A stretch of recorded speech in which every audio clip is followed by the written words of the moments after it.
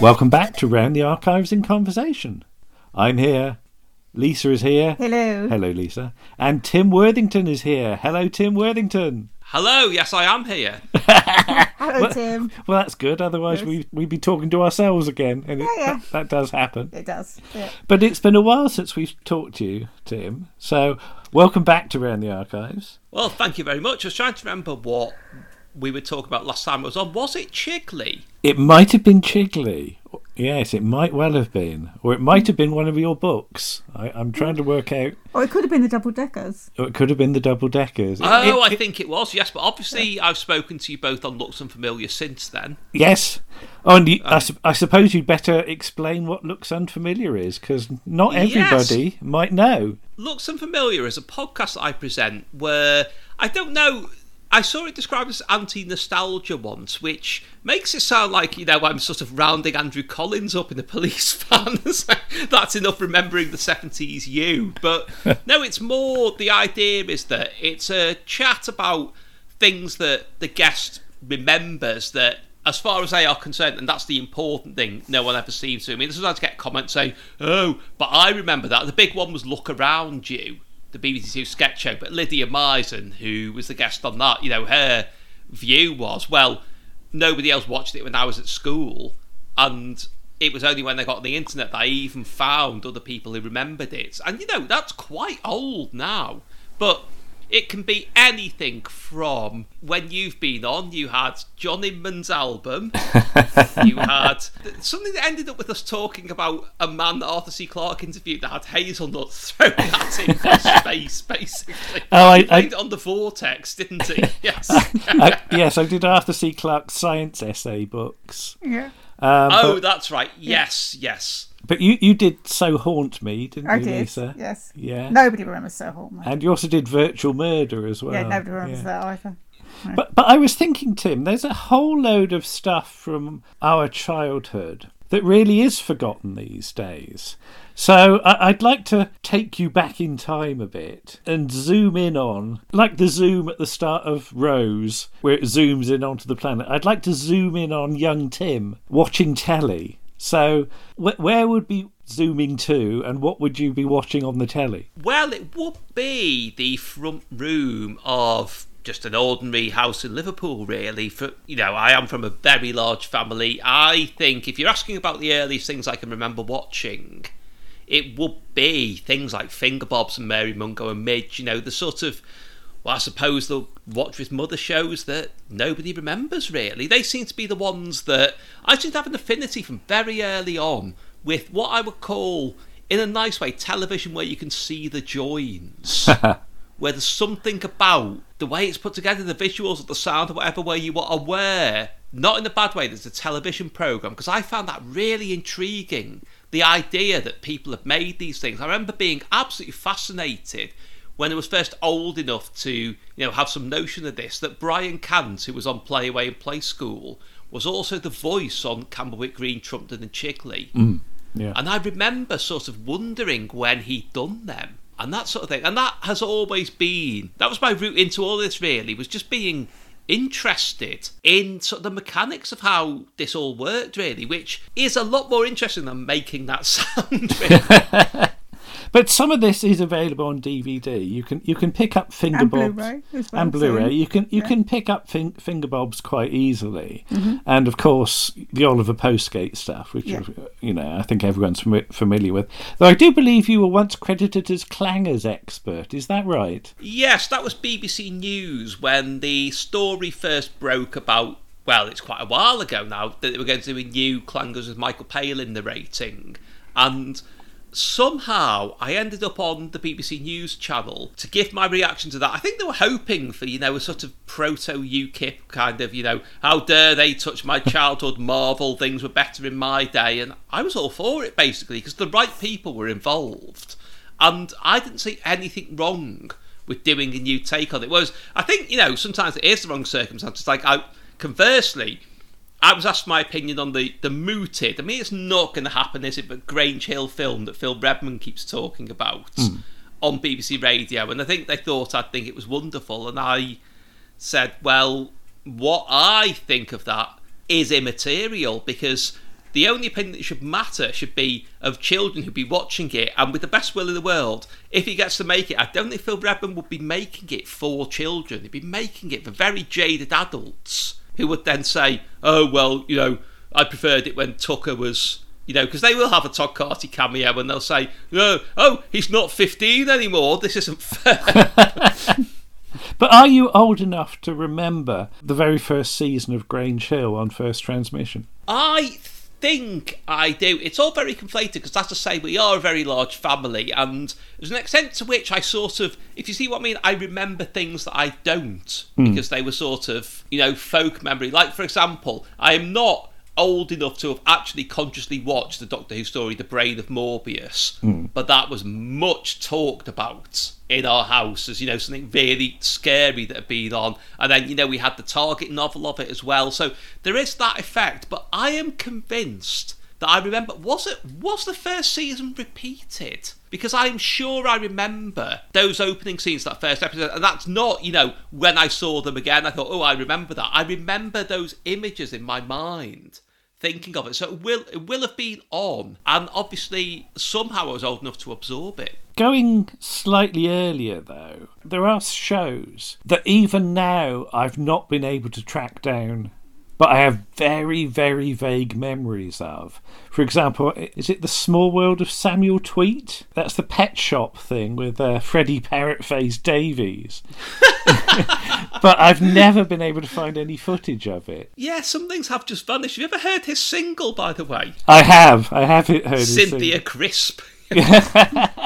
On Looks Unfamiliar, when we occasionally were knocking around ideas for what we could cover, I did suggest Sam on Boff's Island, and somebody had just got there ahead of me, I remember. Yes, that was Merrill O'Rourke, yes. I guess, was that news to you, that show? I was aware of it, and I'm not sure how or why, because it's not something that gets mentioned at all. It's not the ultimate lost small films production, because there were things they did very early on, like Little Laura. For a long time, I couldn't even find out whether that was on ITV or the BBC. I think it was ITV, but that would just be mentioned in passing, the same way as, it's so hilarious to look back now. It used to frustrate me so much when, there would be overviews of Jerry and Sylvia Anderson in, say, like, Look-In or TV Times, in the days when this information just wasn't to hand. And they would always mention, and basically say, oh yeah, and there was Secret Service as well. Not the Secret Service, just Secret Service. And it was kind of, a lot of small film stuff is kind of like that, but Sam on Boff's Island has slipped into that category as well, which, when you think it was a schools programme, and it was shown quite a few times, it's odd that it's not more remembered. But yeah, I didn't see it at the time, I don't think. But I had seen, there was a clip of it turned up on something in the 90s, I remember. It was before they were famous, but there was something where they had a clip of Tony Robinson on it. I remember thinking, oh, right, I've seen a bit of it now. How much do you find that when people suggest stuff for Looks Unfamiliar, that sometimes you just can't find any information on it at all? Because I know, for example, one of your obsessions is the show Ski Boy. Yes. And I had never even heard of that till you mentioned it. So I like to think we know a fair bit about old telly. But when you came up with Ski Boy, I just went, what the hell is that? Well, a lot of people have actually, at the time when I first did that feature about Ski Boy, some people genuinely thought, because it is not beneath me to slip jokes, about non-existent things into things, as an actual joke, not an attempt to fool people. And there were certain parties thought I have made up Ski Boy, and I found some old early 70s European film and taken stills from it and made up this story about Derek Sherwin, fresh from Doctor Who, pitching a series to Lord Grade about a boy who skis and solves crimes in the Alps. But absolutely real, I can assure you of that. I mean, occasionally I will go through YouTube and just look at title sequences of stuff. So sometimes I have a hard time convincing people that there were like American shows, for example, like The Flying Nun. Do you know The Flying Nun? I am aware of The Flying Nun. Because, of course, it's referenced in The Goodies. Is it You, Friend and UFO? Where Tim becomes the Flying Nun, or Super Nun. But I just wonder how many people even got the reference at the time. Yeah, that is a very odd thing about, you do wonder how much it just seems like, a silly joke now was actually a reference at the time. Because one of the things that has really wrong-footed me over the years is, in Monty Python's Flying Circus, particularly the first two series, there were lots of jokes about what were actually contemporary TV programmes at the time that have since really fallen off the radar to the extent that people just think it's a funny thing the Pythons have said or done. The two big ones being, there was a sketch directly referencing Zocco, the ridiculous late 60s Saturday morning children's show. There is, in the animation at the start of The Bishop, there's a direct reference to the Big Breadwinner Hog opening titles that the audience have shrieking hysterics at. And I do remember thinking when I first saw, I would have been about 12, I think, when the BBC repeated that in the 80s, and thinking, why are they laughing so much at that? It was only years later when I saw Big Breadwinner Hog, I thought, oh, they're laughing because they know that that's that programme there was all that trouble about the other week. And there are a couple of other things and references to, in the set, specific BBC Two art shows at the time and things like that. There's in the Gumby flower arranging, it's more pronounced in the live versions, but the way Michael Palin says chrysanthemums is how Robert Wyatt says it on Dedicated to You But You Weren't Listening by Soft Machine, which, obviously, let's just say Soft Machine stock has fallen over the years. They're not one of Britain's leading prog bands anymore, are you guys? But at the time, they were absolutely, they are what the Pythons would have been listening to, what John Peel would have been playing every day at one point on Radio 1, I suppose. So that would have been a reference that people got at the time. And these things do. I mean, if you look at the day-to-day now, the people know that the sketch about the dog flying the helicopter is very, very closely based on 999, which is a BBC reality show presented by Michael Burke, and Chris Morris does the same walk with the same sort of coat on that he did in it, and obviously the bureau was El Dorado and all kinds of things like that. Things like that really do lose their meaning over time, don't they? It took me years to work out that, is it the Attila the Hun show in Python? Is referencing the Debbie Reynolds show. Debbie Reynolds show, yeah. And it's only in the last couple of years that I was able to find the title sequence to the Debbie Reynolds show on YouTube and compare the two. So yeah, this stuff, unless you've got the whole cultural context, it's quite hard to get all the jokes sometimes, yeah. But I do find that some stuff survives and gets repeated forever and ever. How many times have certain episodes of Dad's Army done the rounds? I heard that noise you made, yeah. Whereas other stuff sits in the archives and just never sees the light of day. And that's our thing. We have to mention the demise of Network DVD recently. And Network DVD did such a good job educating us about all these shows that we would never have seen. So what are some of the favourite shows that you've discovered that you didn't know about? Well, I'll come back to favourites in a minute, because you wanted to pick up on, you are right about some things just for no reason disappear. I mean, people say the Goodies are the big one, but at least people even, remember that. I will point to when you were recently on Goon Pod talking about Sykes, and you mentioned, and this is absolutely true, Sykes just seemed to disappear in about 1980, and I love the specificness of that, because that is true. It was this programme that seemed to be ubiquitous when I was really young, and it's not been mentioned, I don't think, but that day. So this Dick Emery is another one. I remember being a constant on television, And it was as though they just forgot about him one day. And I don't understand what the criteria is there, why some things are deemed to make the cut and some aren't. And there's no science to it, there's no logic at all. Well, is it down to individuals? Because there was that rumour that one of the controllers of BBC Two just didn't like the goodies, so they just didn't get repeated. Well, you do have to wonder about that. And also, there is, I mean, they are the first to address this and accept this themselves. There is some, even though, as I always say, 99% of the time they were on the right side, there is still some questionable material in a lot of episodes of the goodies. And I don't think, one of the obvious ones to reach for would be Kung Fu Capers. Yeah.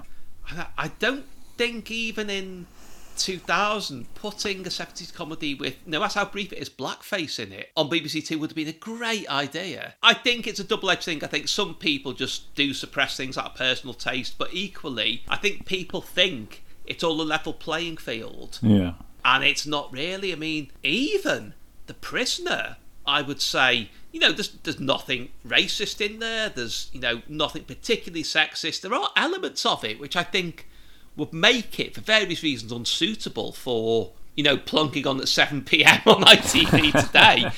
He gets beaten to a bloody pulp a lot in it. Not in the way they do it now either. With it's always, what's his name, isn't it? Michael Billington out of UFO is playing a heavy in it. And, really sort of the glee they take, the way it focuses in on their faces before they punch him. So they're really enjoying it. Things like that. Some things just don't fly, and what we have to do is accept that and find a way of working with that.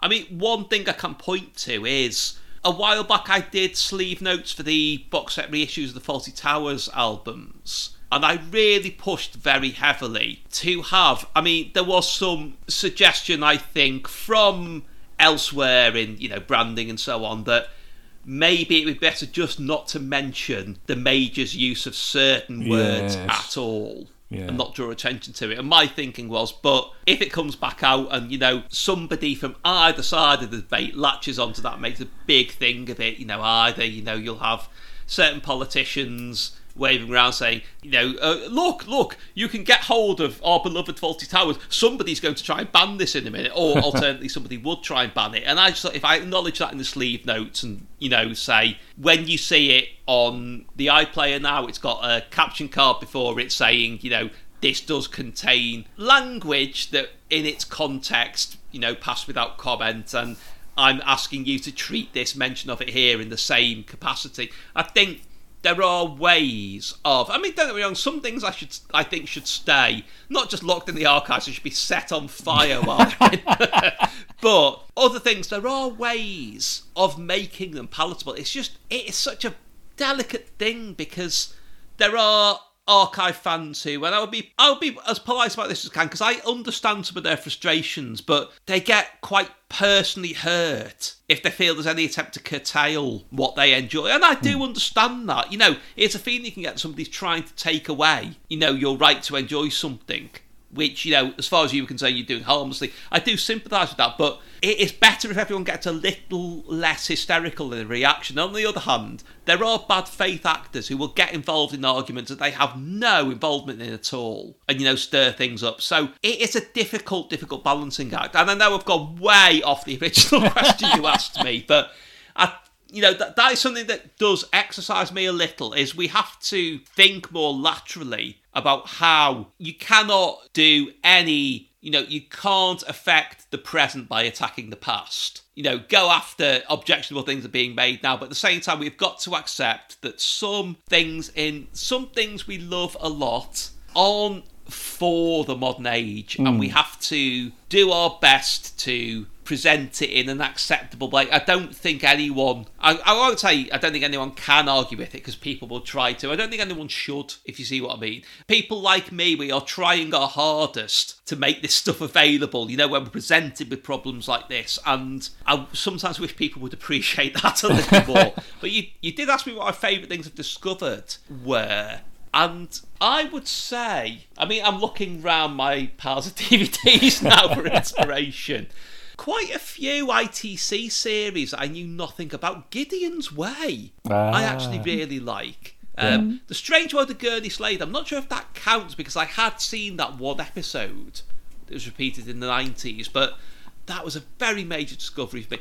Funnily enough, it's tended to be ITV stuff because when that's forgotten, that's completely forgotten. Whereas with the BBC, there was that ecosystem they had of, programmes like Telly Addicts and so on. You would see bits of things resurfacing. Or Wogan would have a guest on and say, I won't do the voice, but, let's have a look at when you were in The Brothers or, something like that. That you would get glimpses of these things. But ITV, sometimes these programmes are just names to me that I'd spotted in, do you remember the IBA yearbook that your local library used to have? And I looked through that, and sometimes spot things like, ooh, Mr. Axelford's Angel. That sounds really good. And then you see it's about a secretary. But you know what I mean? There's that whole extra depth of lostness to ITV stuff. Because it is more ephemeral in some ways. Because it is made, really, underneath it all, to get on the right side of advertisers. And so it has a definite shelf life. I remember in the early 90s there were two sort of Bibles for TV sort of fans. There was it the Encyclopedia of TV Science Fiction, which was a huge slab of a thing. Yes, yeah. And also the Guinness Book of Classic TV.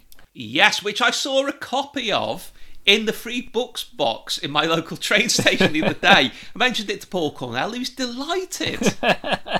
Absolutely thrilled. But yes, that's a book that gets a bit of a kicking now. But my view about things like that is somebody always has to go first. You will miss a season of, say, I think it was Danger Mouse that missed one off because nobody had done it before. Yeah. And then somebody else comes and builds on it. That's all the good. But that doesn't take away from the original achievements. That's why I get so annoyed with people kicking the Peter Haining Doctor Who books now. It really is. When you see people say, it's a disgrace next to what Andrew Pixley's done. I don't think Andrew would be very happy if he saw somebody saying that. But as well as that, how can they not appreciate just the thrill of that book landing very heavily in my hands on Christmas Day in 1983? And what? It's got information about every story ever. Wow. We didn't have that. And I think it is wrong to devalue these things in retrospect. There's always something you can get from them as well. There are very few completely useless reference guides. But it is true that, I've had a couple of times myself when, I've spent ages trying to find out something about, say, for example, BBC Records and Tapes or Comedy on Radio 3, asked in loads and loads of places and, not got any response. And then the second I publish something, somebody will come along with a winky smiley face on the forum say, oh, Imho, I see he's got such and such a detail wrong, lol. Like, well, you could have told me.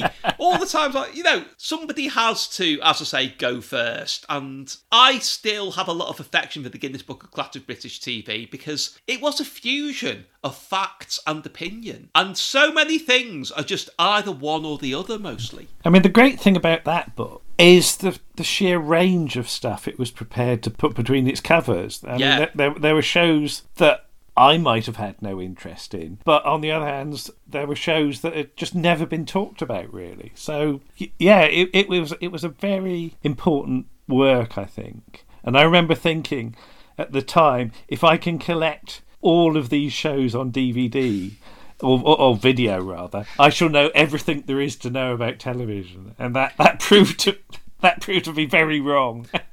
Did you will network into existence by thinking that? Possibly. I will say I always loved Network's just commitment to releasing everything. I have mixed feelings about revealing this, but I remember my good friend Stephen O'Brien, the playwright, who obviously I've known since we were 11 or something, but we used to have a thing about whenever, because we were just, I'm sure you guys are going to tell me you've got this now and you watch it all the time, but when the Complete Two in Clover came out on Network, we were like, what the hell is that? And every time it turned up in the sale, we were sending each other screenshots saying quick before it sells out. Have we got it, Lisa? Yes, I think so. Never watched it yet, but we got it. It's somewhere, as with all these things, it's somewhere in the house. Is it in Clover? It's in a pile. It's in a pile. No. Of Clover. Of Clover. Yes, it's being compressed into an archaeological layer.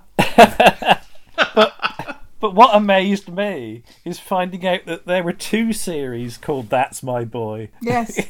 Both of which involve Molly yes. Sugden. Yes. There's the one that you remember from the 80s, Yeah. Lisa. Yeah. But there's an earlier version with Yes. Jimmy Clitheroe, isn't it? Blooming Clitheroe, yeah. See, I don't want that rescue from the archives. We have it. I can see it from here. It's looming, is it? Yeah. I don't like the idea of a looming Jimmy Clitheroe. Is it on top of a pile that's taller than Jimmy Clitheroe? Probably, yes. Yeah. But yes, I mean, I was going to say you're guilty of it, but it's not guilty, is it, No. Lisa? That you would just have a stab at anything Yeah. just because it looks interesting. Yeah.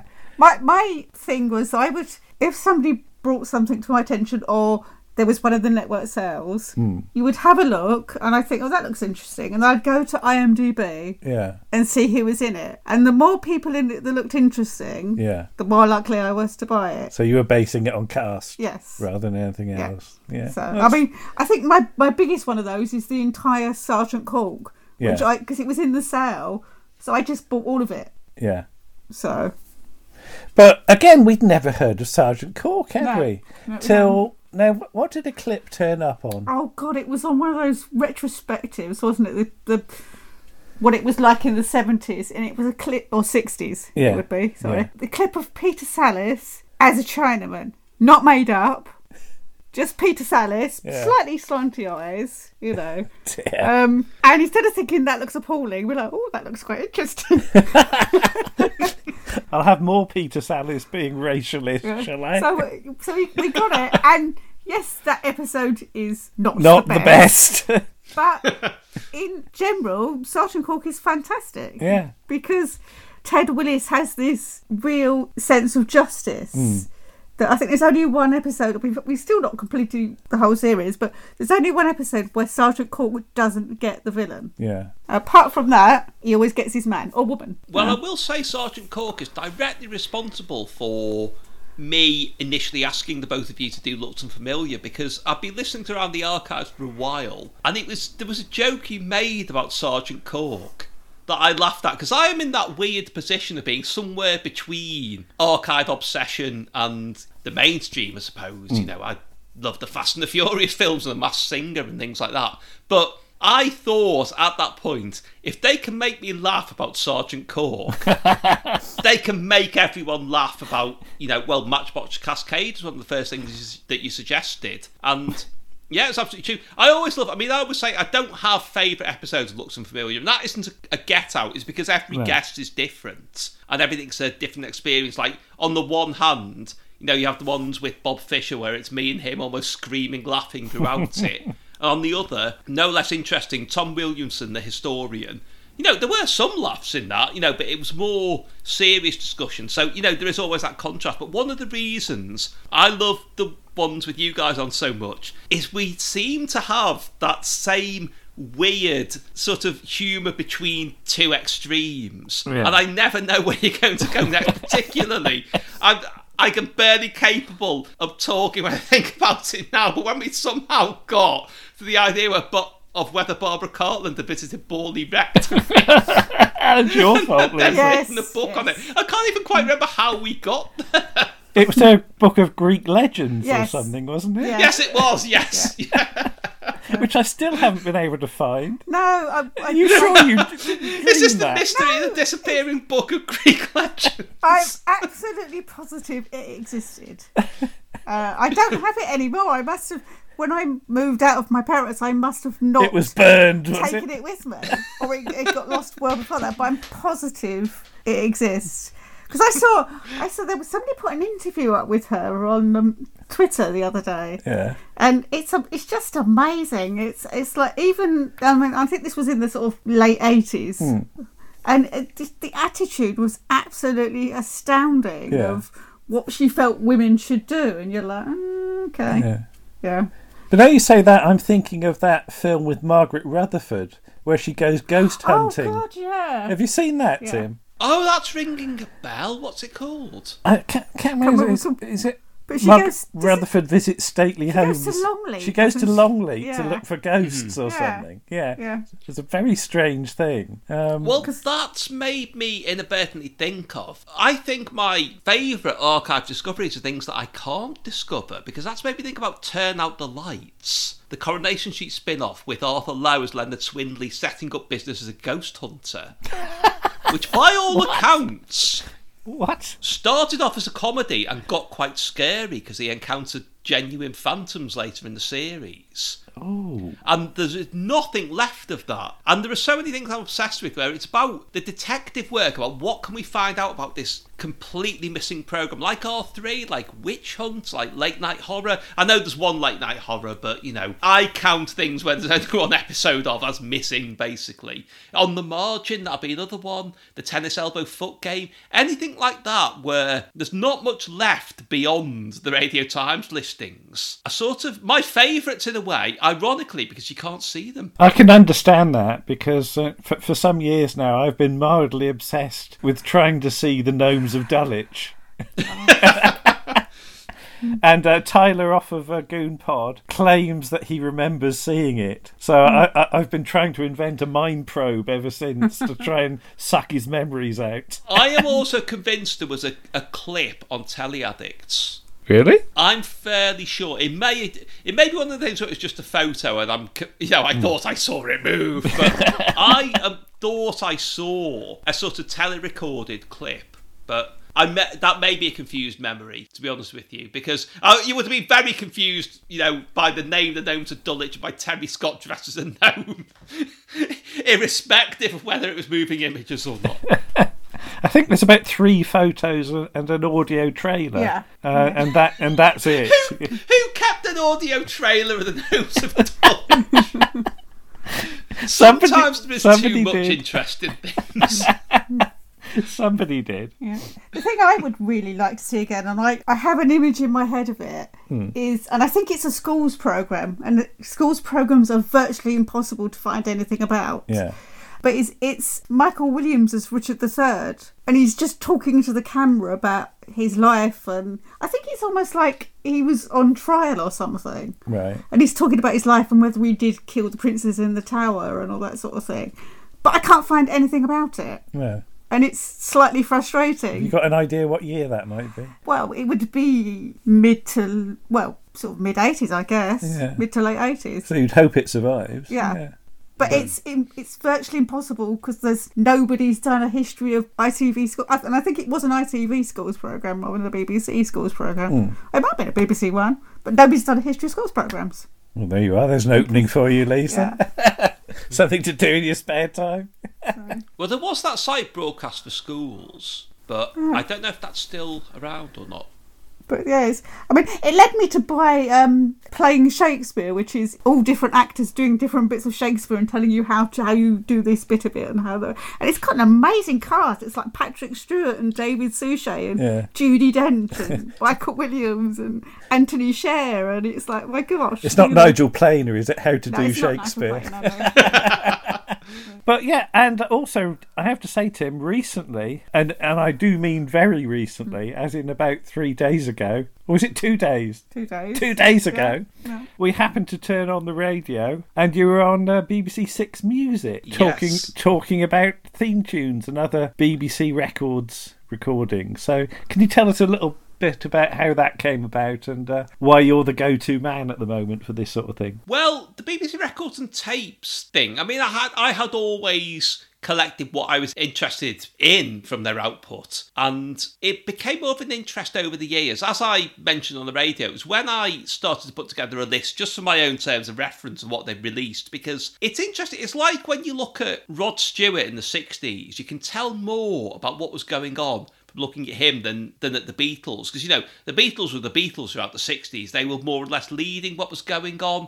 They had their own particular style, whereas Rod was jumping on every bandwagon that there was in the hope of scoring a hit, and he didn't for the whole decade. So he went through his folky phase and his mod phase and his hard rocking phase and so on. And BBC Records and Tapes, what came out there was an indication of what was popular with viewers and listeners to the radio at the time, rather than what, funnily enough, as we were just saying, History Records was popular. There wasn't actually a Sykes album, sadly. I wish there was, with the trombone on the cover and the bass drum. That would have been brilliant. But yeah, it just started to fascinate me more and more. There are all these glimpses of broadcasters where their names are lost to history almost, and programmes everyone's forgotten about, and reminders of things that aren't that forgotten but people don't really talk about. And it just got more and more interesting the more I looked into it.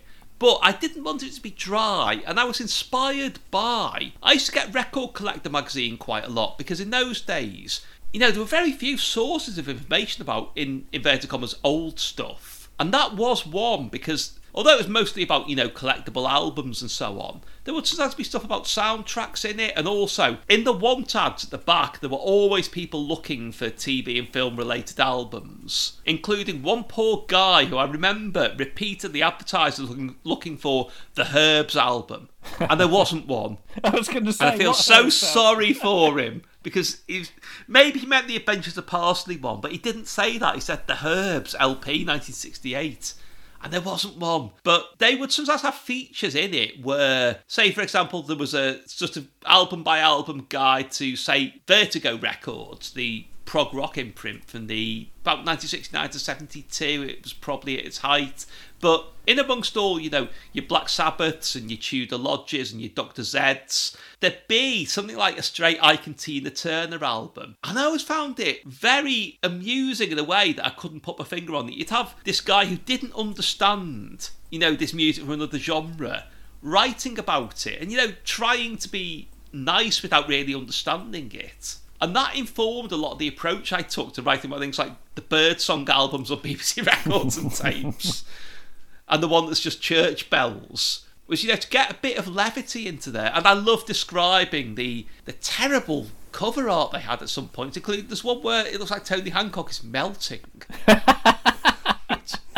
I was very, very pleased that Ricardo Waterborn, musician, kept messaging me on Twitter to say, I saw your description of whatever album it was and looked it up, and oh my god, it's exactly like you said.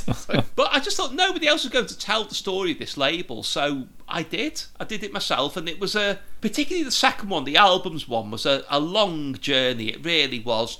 Tracking stuff down got easier because I found more people who were interested in it, who had copies of things. And you don't need to then go hunting or bidding on eBay. You can think, for example, the Hopwood Family, which is a study series album based on the school's radio show, which is very hard to get hold of, but you ask around your contacts, somebody sends it to you. There's a Paul Putner, there's an Andy Lewis, there's Bob Fisher. There are people who like that, who have these things and have them encoded and just send it to you. I mean, that's the miracle of the modern age, really. I think in some ways the internet has damaged the idea of research a little, because people don't have to go hunting for information and make it all add up anymore. They can just be delivered what is sometimes wrong information in one go. But the other upside to it is it does make it that much easier to get hold of missing pieces of the informational jigsaw. And so that made the second one a lot easier. It was writing about a lot of this stuff took a very long time, because like I say, with the Birdsong albums, you're in danger of going insane. But what's interesting is that, again, you're preserving the names of important people who are perhaps in danger of being forgotten. Because whenever they show a clip of something like Play Away, they'll always show the clip with Jeremy Irons and Tony Robinson in, won't they? Because they're the famous people. But somebody like Tony Arthur is much more forgotten. But in many ways, I think she's a more interesting character. Because you don't get many witches on the telly, do you? No. You did get a lot of witches in children's TV in the 60s, which is really weird for reasons I can't explain. Whether it was the Pogles or Bewitched or the Singing Ringing Tree. But yeah, that is something I absolutely love doing. It's my favourite thing to do, is to bring these shows, these people, these records or whatever back in a way that, like you say, they don't get talked about, they don't get discussed. Two of the most important things I think I've ever done have both been for Doctor Who magazine, which was when they did a feature about the Doctor Who Sky Ray Ice Lolly tie-in, about the trading cards. And I managed to find out that the fake Patrick Troughton in the advert who's, somebody's mate. It's always, whenever somebody has to be trouting in something, it's somebody's mate with a coat and the stovepipe hat. Putting their hands over their face. Yes, yeah. So It's actually Jerry Grant, the actor and former pop star, putting his hand over his face. And that is something he has become in the intervening years, just a meme almost amongst Doctor Who fans, the wrong Patrick Troughton in that advert. My first thought was, this guy had a career. Even just knowing his name, I knew he sang one of the single versions of the Fireball XL5 beam.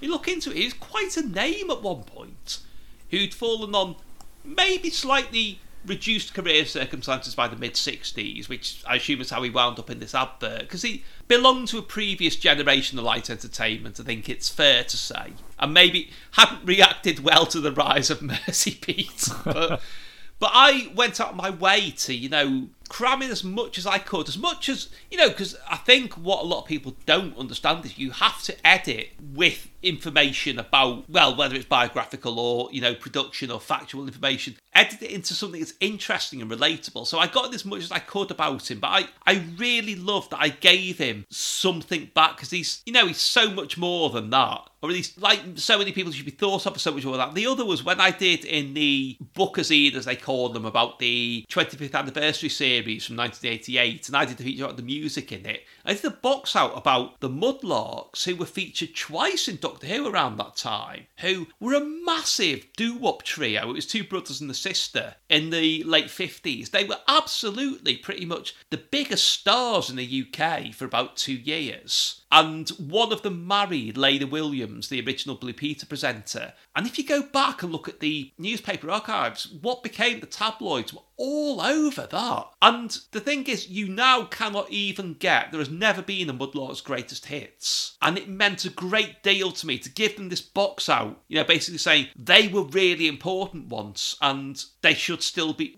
I don't mean they should still be now as in, they should be playlisted on Six Music, but you know what I mean? These people deserve their credit even retrospectively. It's important to remember, yeah. You say about records, and I certainly had a few TV-based records in my collection. Obviously, I had the soundtracks of, things like Fawlty Towers, and I had a Monty Python record or two. But you had the Muppet Show album. Is that right, Lisa? Because I know I did. Yeah, the second one, I think. You had the second one. Yeah, we had the second one as well, yeah. I wonder what's up with the first one. No, I think I've got a copy of the first one somewhere. Yeah, they had the one with Pigs in Space on. Yeah, because the first one's got Veterinarians Hospital and the second one's got Pigs in Space. That's how you can tell the difference between them. But yeah, I mean, records, I guess, are stuff that people tend to keep for decades. Whereas I noticed that you'd done on your website a piece about board games as well. And I was somewhat surprised to find out there was the George and Mildred dice game. Yes. What was going on that you'd think it would be easy to do an actual George and Mildred board game where, I don't know, Tristan is using your spare tyre as a space station. It's a turn. But yeah, why? They didn't play dice on TV, did they? I'm not aware. I remember. And there's also the Morecambe and Wise game where it's basically Connect Four but with their faces. And Ernie has a look of evil glee on the box while he's playing it. The emu game looks very frightening. It's just Emu's giant head, isn't it? I mean, there is no corresponding giant Rod Hull head, is there? No. Fortunately. You've just got to get counters in it or something. Yeah. Well, I've mentioned this many times, but I had the Rod Hull and Emu annual when I was young, and I genuinely felt cheated that there were stories in it where Emu had solo adventures, and I was annoyed we didn't get any Rod solo adventures. Sort of him doing his accounts or something. I did, and possibly still do, have an emu puppet. Was it? Now, this has come up and looks so familiar. Was it when they finally... I wonder if it's something to do with not being able to get the dye right, but eventually they did one in the proper colours, but previously there's a slightly more feral orange version of it. Oh no, mine's a blue one. Quite a few people I knew had. No, mine's a blue one, and I've got videotape evidence of it from the mid-90s, so I can show you me operating an emu. But are you, when it comes to emu, are you EBC One era or are you Pink Windmill era? What does Emu mean to you? I'm definitely EBC One because I can remember thinking, there is that whole thing about when people go to ITV and the results are rarely ever good. And I remember thinking, oh no, this is prime gone to ITV territory. Because it was originally Emu's World before the Pink Windmill show. Yeah. And I remember seeing the opening titles of that where, I think, doesn't it have a kind of radio waves going through space and it zooms into a beacon with Emu in an inset? And I remember thinking, this isn't Emu's broadcasting company. As a very young child, feeling that crushing disappointment that would follow many times when people jumped ship from one channel to the other. Because don't forget, it seldom ever worked when people went from ITV to the BBC as well. Yeah. But EBC One is an example of a show I would love to have had a DVD release. And you can add probably the Guinness Book of Records to that. Although even that has got some problematic areas, I would say. It has, but quite often people do think I'm not accusing either of you of this, obviously, because I know you know sort of more about the mechanics of it. People assume there's some kind of grand conspiracy to keep these things in unavailability, whatever. Quite often it's just contractual problems and so on, because I think I'm free to mention all of these now. A while back I did sleeve notes for a BBC audiobooks. That shows how long ago it was. Of the not only but also albums of the singles on the 4th disc, which was sorted with everyone, with Dudley Moore's Estate, with Lynn Cook, with everyone, but there was a contractual issue stopped them coming out, and I assume it's the same issue that means we now only ever get edited versions of the best of what's left of not only but also rather than the original episodes.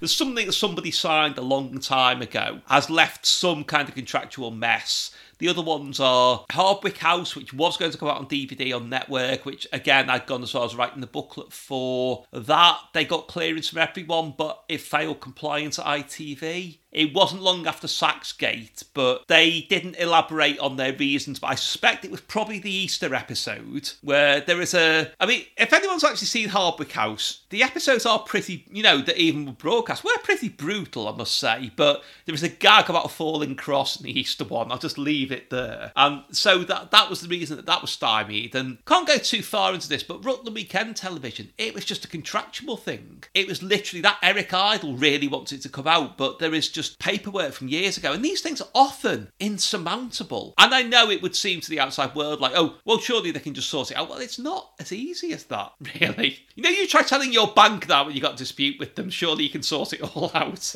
See how far you get with that. I mean, the Guinness Book of Records, just a single episode. It's remarkable how many guest star spots there are on there. Because I think, isn't Johnny Morris in the first episode?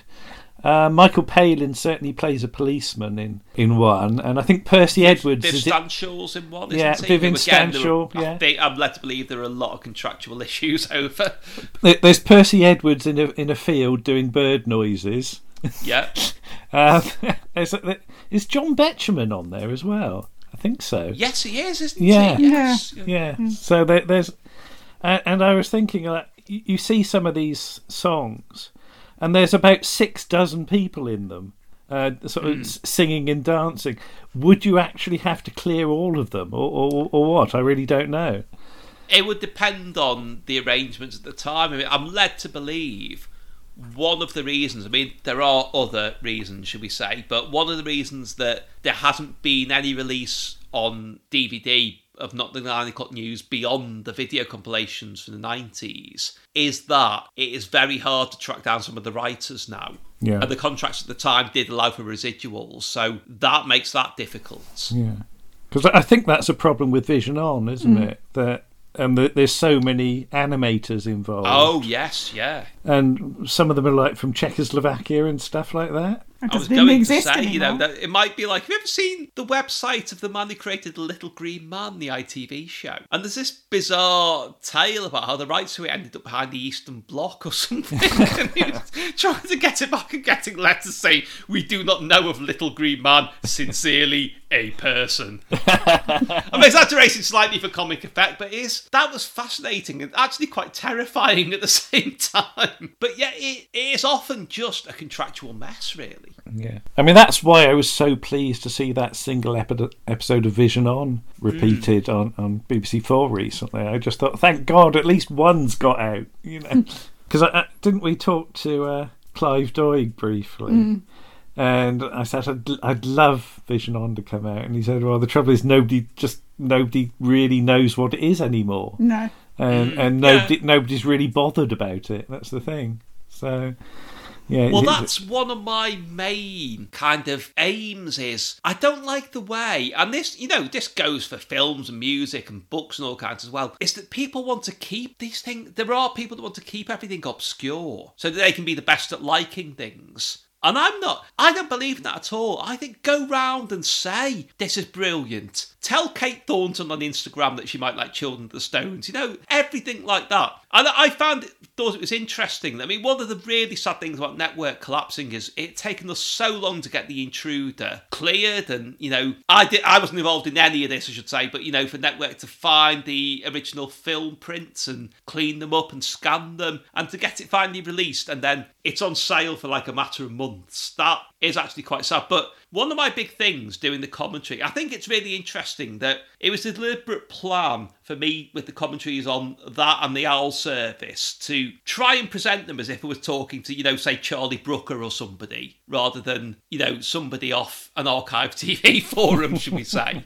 To talk about these things as though they were common currency, so everyone had a right to be interested in them. And there's a very snippy review of the Owl Service Blu-ray on Amazon with somebody saying they found me irritating, which is fair enough. A lot of people do find me irritating, including most people who know me in real life. But you know what I mean? That seemed to, everything about it seemed to have touched a nerve with him, not just my commentary, but about the fact that, it's this special magical thing and it's been taken away by being made available. But the other one was a review of The Intruder with somebody really laying into me and calling me an idiot, which you can call me irritating if you like. I don't particularly like being called an idiot because, I've done a lot of research on that about, John Rowe Townsend's career and the possible links with the London Jazz Four, which is a whole other story in itself, and what was actually why some of those weird shots were in it and how old Milton Johns actually was at the time, because he looks about 60 in that and he's absolutely not. But it's interesting that comment was followed later on by saying there was a treat in episode 6, which was a teenage girl character played by an overage actress, I should say, but appearing naked. And like, mate, you can't be calling me an idiot if you're saying that a couple of sentences later. But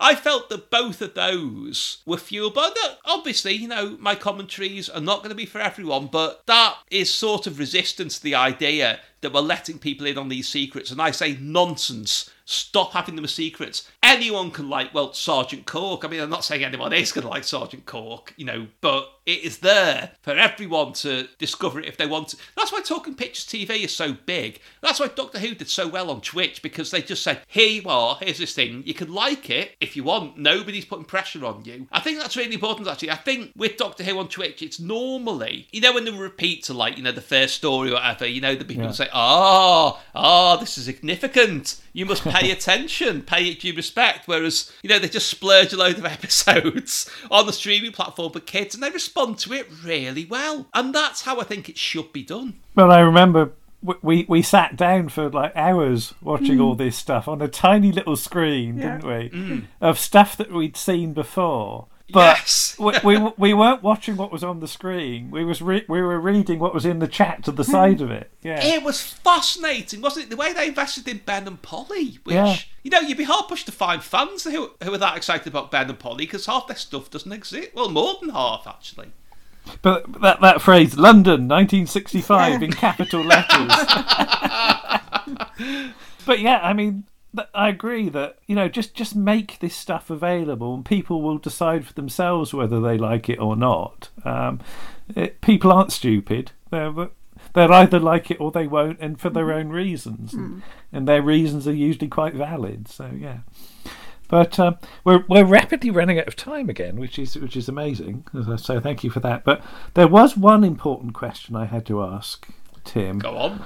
It's a character that's a stalwart of BBC science fiction. It's been played by multiple actors over time. So who is your favourite Captain Zepp? The first one. You do know there was, Take Two, the BBC Viewer children's BBC feedback show presented by somebody we can't name now because he's been cancelled. But there was a furious debate between two children in the studio audience once about which was the best Captain Zep. Why is the first Captain Zep better, though? Any reason? He was more square-jawed and serious. All right. Whereas it's a bit like the difference between Dick Barton and who's a more whimsical contemporary Dick Barton? Dick Barton and Paul Temple. There you go. Okay. I mean, they're both great, but if you want your rugged heroics, you go to Dick Barton every time. See, I quite like the second. You'd go the other way, wouldn't you, Lisa? I quite like the second Captain Zep because I find him. I don't dislike him. It's all Captain Zep. The more Captain Zep, the better. We should have had a woman Captain Zep by now as well, and have lots of people saying "not my captain." With a gif backwards of that bit from Dead Poets Society where they stand off the desks and they can say, "Oh, Captain, not my captain." Well, I was impressed that you remembered what Solve stood for when you were on the radio the other day. Yes, because I wanted that badge so badly and I never got one. I think they even were selling them at the Children's BBC exhibition at the Liverpool International Garden Festival in 1984, and I think I wasn't allowed one for some reason. Isn't in the second season you don't get a proper badge? No, it's just a sticker, isn't it? It's a sticker in the second season. Yeah, it's like they've run out of money. Because the budget's been cut. Yeah. It's all gone on that because Tracy they were Charles' saving hair. money to fund the launch of the BBC daytime service, which was the excuse given for everything round then. Yes, you can't have any more proper badges. Yeah. I'm just amazed that Tracy Charles can walk down those stairs in those heels without looking. Because didn't we Twitter her about it? We did Twitter about it. Yeah, and she was quite proud of it, wasn't she? Yeah. She was fond of it. So. Yeah, she didn't deny she was in Captain Zep. Yeah. So.